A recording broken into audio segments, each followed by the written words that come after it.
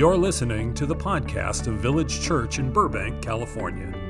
To learn more about Village Church, visit our website at villagechurchburbank.org. We hope you enjoy today's message.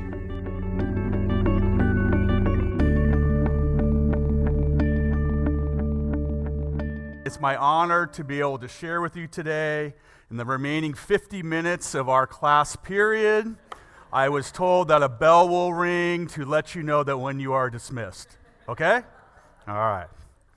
Our scripture for today is found in John chapter 8, verses 12 through 14. It'll be on the screen in a second. And it goes like this. When Jesus spoke again to the people, he said, I am the light of the world. Whoever follows me will never walk in darkness, but will have the light of life.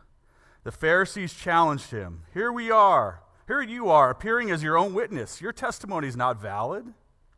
Jesus answered, even if I testify on my own behalf, my testimony is valid, for I know where I came from, and I know where I am going.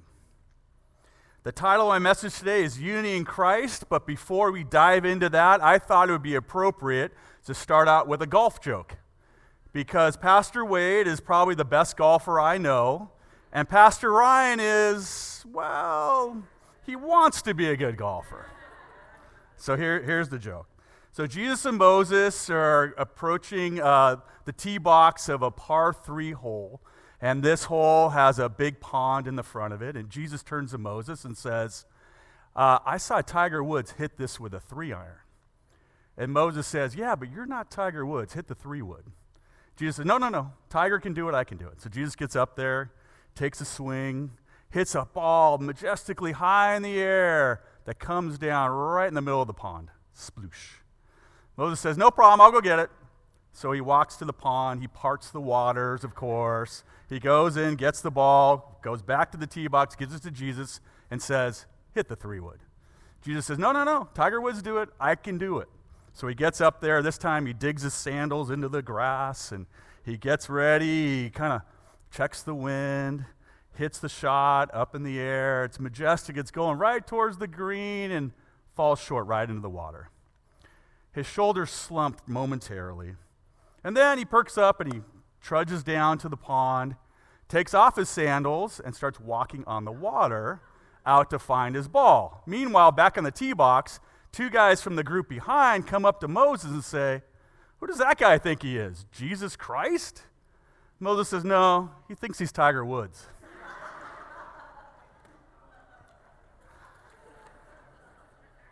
Let's pray and go have donuts. What do you say? No, I share that with you because sometimes it feels like I need to have a different set of skills than those I have been blessed with, right? I'm sure you can all relate to that. And particularly as the leader of a Christian school, we're not all Dana Michaels, we're not all amazing, incredible people. We have to work really hard. And being the leader of Village Christian School has been particularly hard the last couple of years. And so for me, I have to really rely on God to give me all those things that I need to have to be able to lead the school. But I love leading the school. I love the mission of Village Christian School. About 75 years or so ago, Pastor Phil Gibson started this church, and then soon after, he started Village Christian School as an outreach to the community. And we have always been a school whose mission it is to provide a Christ-centered education filled with incredible faculty and staff who love Jesus Christ and who are going to share that with all the students who come to us in the hopes and the prayers that they will become Christians as well. And I can ensure you would agree with me that mission has never been more important than it is today. But when you're an outreach to the community, guess what? You get the whole community who comes to your school. And here in Los Angeles, that means a really diverse group of families and a diverse group of people who make up the 1,150 students at our school. So this past year, we focused our spiritual emphasis on becoming unified in Christ. And I want to share some of those experiences with you this morning. But before I do, let's turn to God in prayer.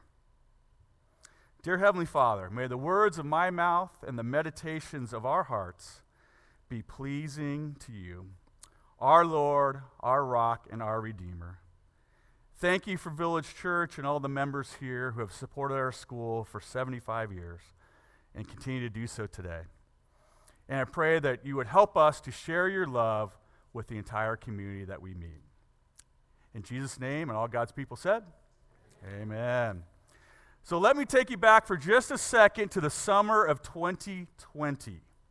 You probably have all tried to put that period of time out of your minds, forget about it, but let's just go back there for a second.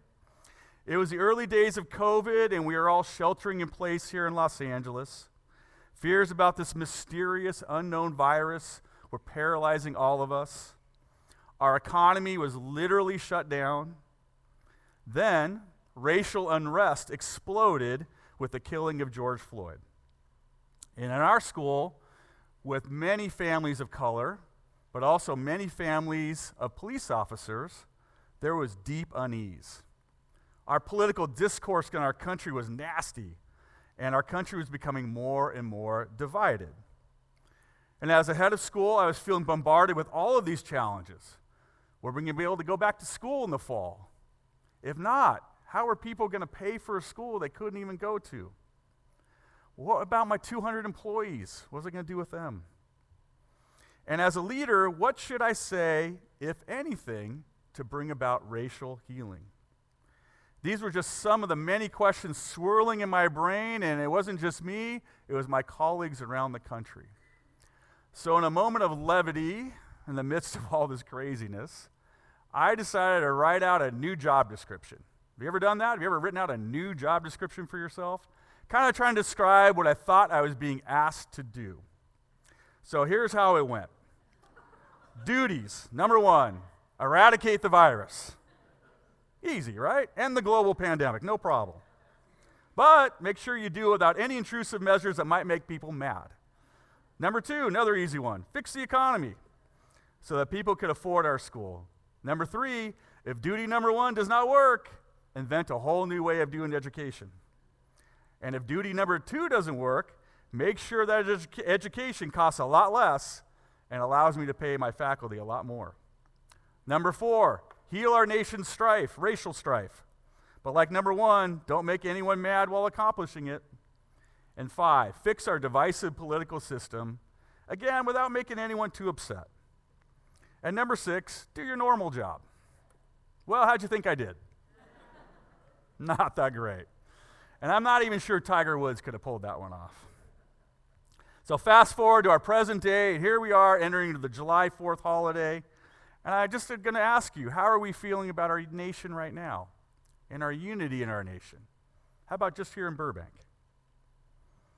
Well, as we all know, the 4th of July holiday celebrates our independence from the British Empire, a most American of all holidays. But before we were independent Americans, who were we? You don't need to be in Mr. Barron's AP US history class to answer that. We were immigrants from Europe, slaves from Africa, imported workers from Asia. Here in Southern California way back then, we were Mexicans. We were from Latino heritage. And of course, the only true locals were Native Americans. All this to say, the very essence of who we are as a nation is a group of people from somewhere else.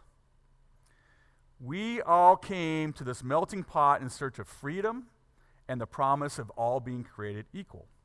And at Village Christian School, we feel this truth very clearly and very closely, as our student demographics are really diverse. Our current student body does not have one ethnic majority. We are Caucasians, Latinos, Koreans, Armenians, African Americans, Filipinos, Chinese, etc. So, seeking to heal the racial divide that our society had created was really important to us. Like this church, our village has always felt like a village. In fact, a visiting school leader, a friend of mine, described us as a Midwestern town in the middle of Hollywood. However, like LA, one of the most diverse cities in the world, our village had become diverse, and we wanted to ensure that every member felt loved and cared for, and the words that Paul shared with the believers in the town of Ephesus long ago would be true of our school. he said this in Ephesians 2:18. So you are no longer outsiders and strangers. You are citizens together with God's people. You are also members of God's family. But unity within diversity is a really sensitive topic to discuss, right? Have any of you ever been in a really awkward diversity training at your work? You kind of all just leave feeling bad about yourself, right? And so I didn't want that. I didn't want that for our faculty and staff, so I searched for about a year to find the right thing that I could bring to our community that would help us in this issue. And I found it through God's grace from a friend of mine who runs a Christian school in San Diego.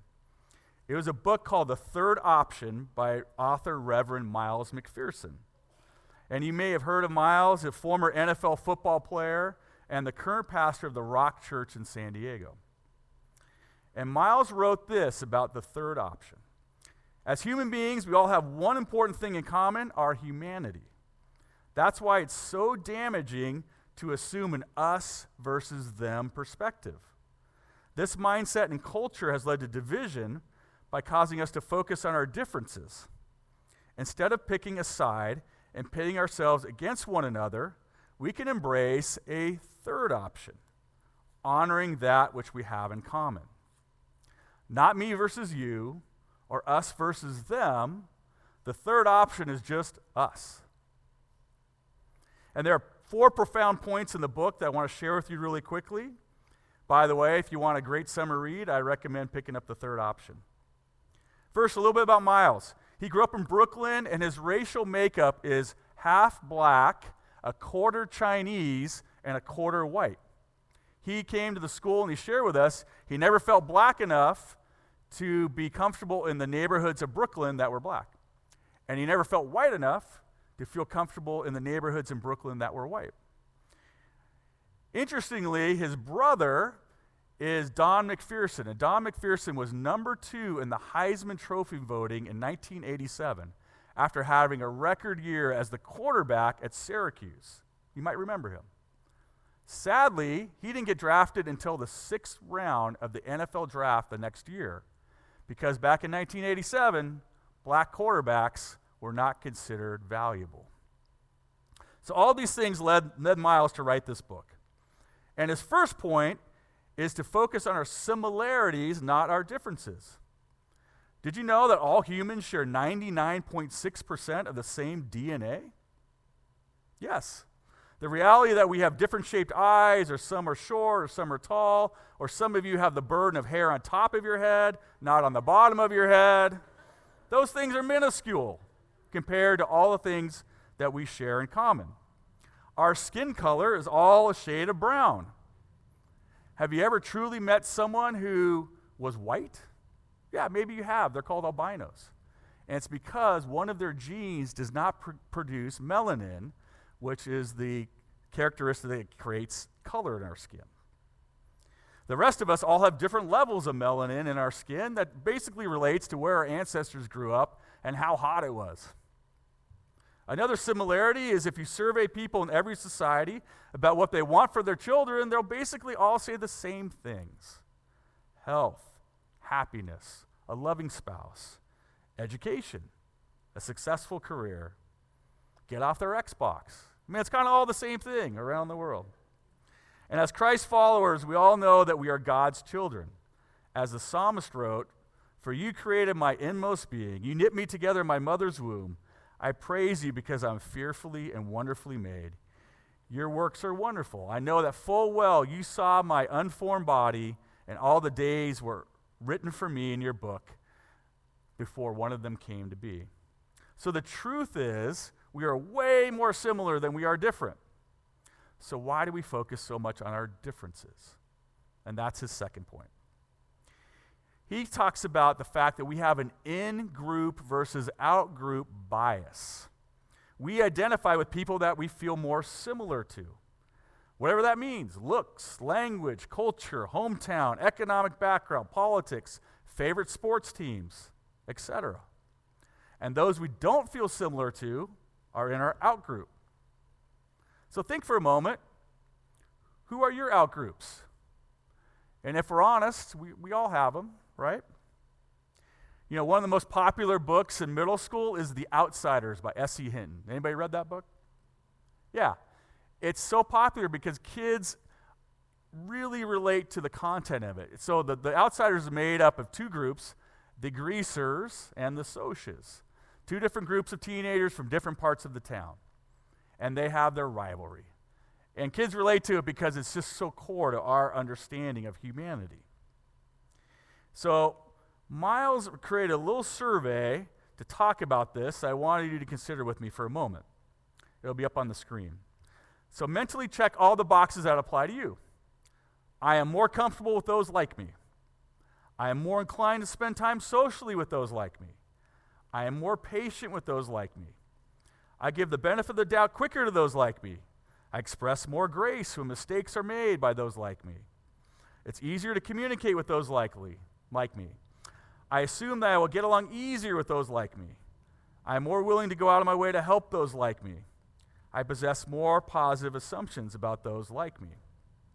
Right? Most of us would check those boxes. It's very natural. But sadly, the opposite can occur for those who are not like us or we do not feel similar to. And Miles has a brilliant point on this, and I don't want you to miss this. He challenges us that the most effective way to leverage in-group bias, this idea that we're more comfortable with those similar to us, is, and he doesn't say deny it, he says use it, is to expand our in-group.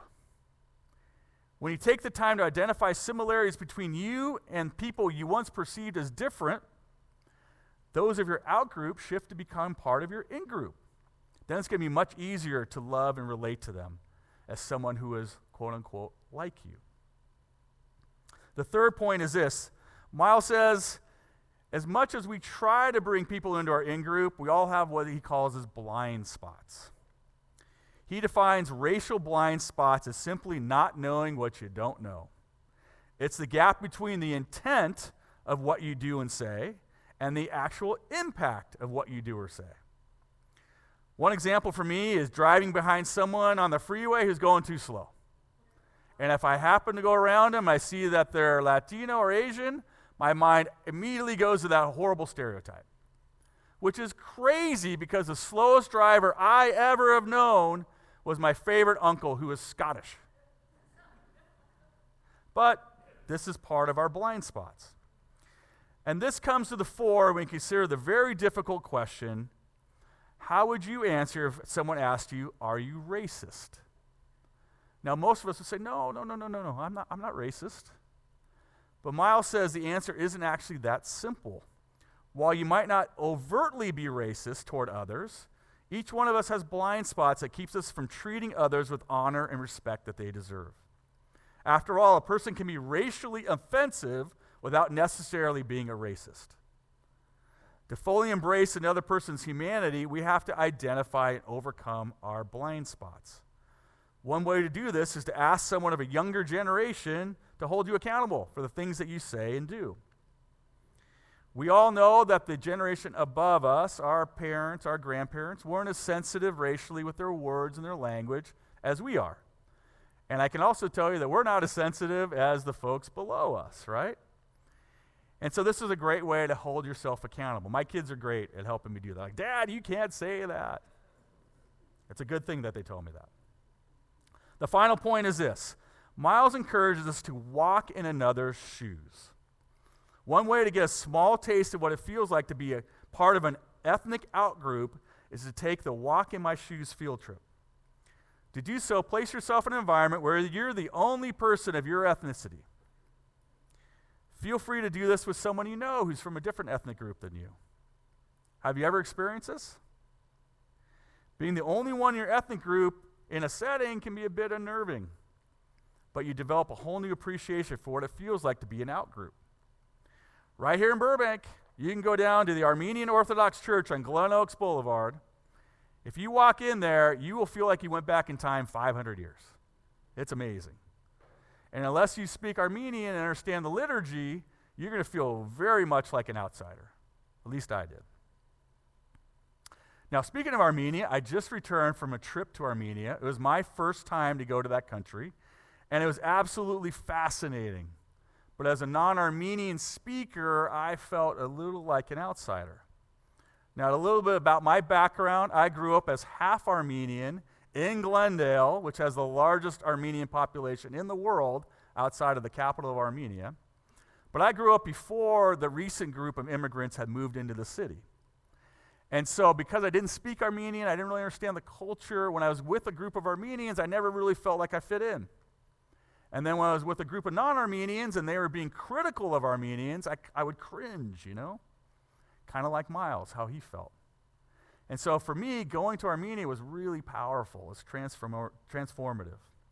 It was kind of like a pilgrimage of sorts. I learned about the country, my culture, their proud heritage as the first Christian nation in the world, and I mourned for the first time my great-grandfather's death during the Armenian genocide. We also visited historic monasteries, cathedrals dating back to the 3rd century. I was overwhelmed. You can see those stairs going down and me standing in the pit on the screen behind me. That was the pit where Gregory the Illuminator was imprisoned for 13 years before being released and converting the king of Armenia to Christianity in 305 AD. It was such a visceral link to the country's pride in being the first Christian nation. And then behind me on that screen, you can see Mount Ararat, which is the mountain that towers above the country, which is where Noah's Ark came to rest, if you read Genesis chapter 8, verse 4. And it gave me a new appreciation for the love Armenians have for their culture and their land. And then I was told that that beautiful mountain, which you can see from all parts of that small country, is no longer part of Armenia. It was taken away by Turkey after World War I when Turkey and the Soviet Union kind of carved up their country.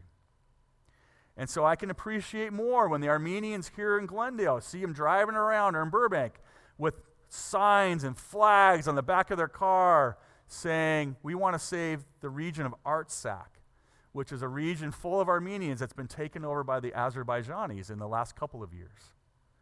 I get that now, because I see how much of their country has been taken from them. Finally, I visited the memorials from the originator of the Armenian language and learned how the creation of their own alphabet, in addition to their Christian faith, was the glue that helped bind this country and its people together after centuries of occupation by foreign empires. So when our Armenian parents at our school wanted their kids to learn the Armenian language, and they agreed to find a teacher and to pay for the classes in addition to tuition, now I get it. I know why. I know why it's so important to them to hang on to that. So understanding Armenian parents has become very important to us at the school because we've had an influx of families over the past couple of years. And I'm sure if you live or work here in Burbank, you understand that getting to know Armenians is important for you too.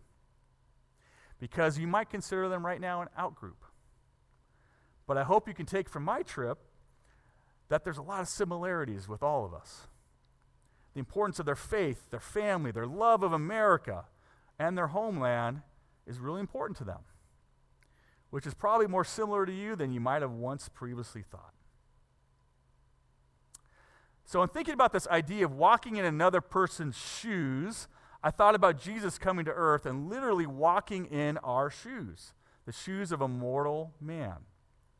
And isn't he the perfect example of what Miles is encouraging us to do? John wrote in his gospel, the Word became flesh and made his dwelling among us. And I always love the Eugene Peterson version of this in the Message. He wrote that the Word became flesh and blood and moved into the neighborhood. It seems to me that God decided to show us once and for all that he really understands us by coming to live with us as a human. He wanted to be part of our in-group. And the one thing Jesus experienced while here on earth was discrimination because he was someone else's out-group. He gets it. Our experience, he completely understands. He was criticized by the religious leaders of his time for hanging out with the wrong crowd, the tax collectors, the sinners. He got criticized for talking with people of another race and gender, the Samaritan woman at the well. And did you know that he even got criticized for not being religious enough? The religious leaders of his time wanted to make him an outsider. And in fact, he even got criticized by one of his own disciples, Nathanael, for being from a wrong part of town. Nathanael said, "Can anything good come from Nazareth?" So what was his response to all of this? And how does that response help us to respond? Well, the scripture we read at the beginning of my talk was from John chapter 8. And in that section of scripture, Jesus is again being criticized. The religious leaders are saying, "What you're saying is not valid because you are a nobody, an outsider." Jesus replied, "These claims are valid even though I make them about myself. For I know where I came from and where I am going." I know where I came from and where I am going. I want you to think about that for a second. Jesus was fully self-aware. He knew where he came from. He's God's son, sent from heaven to earth. He came from God, not Nazareth or Bethlehem. And he knows where he's going, back to his Father in heaven. And friends, this good news is true for us as well. If we truly know where we came from God, because we are his sons and daughters, his creations, his masterpieces, not from Burbank or China or Mexico or Africa or Armenia, but from God, all of us from God, then there is no wrong side of the tracks. There are no differences that divide us.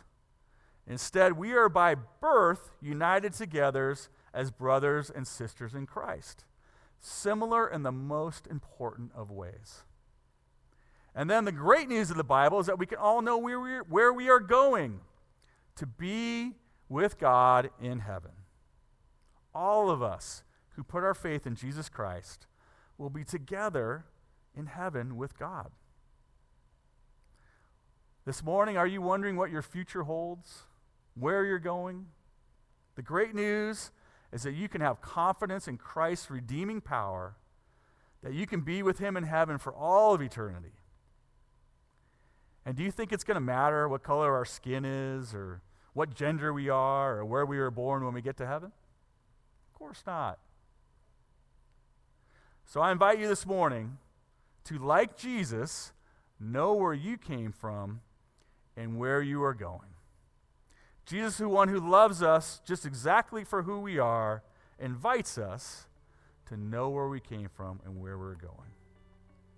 So put your faith in him. And in doing so, see everyone for who they are, not their differences, but their similarities. Especially that they are your brother and sister in Christ. Jesus wants to be in our in-group, and I pray that you will let him. Thank you for listening to today's message. To learn more about Village Church, visit our website at villagechurchburbank.org.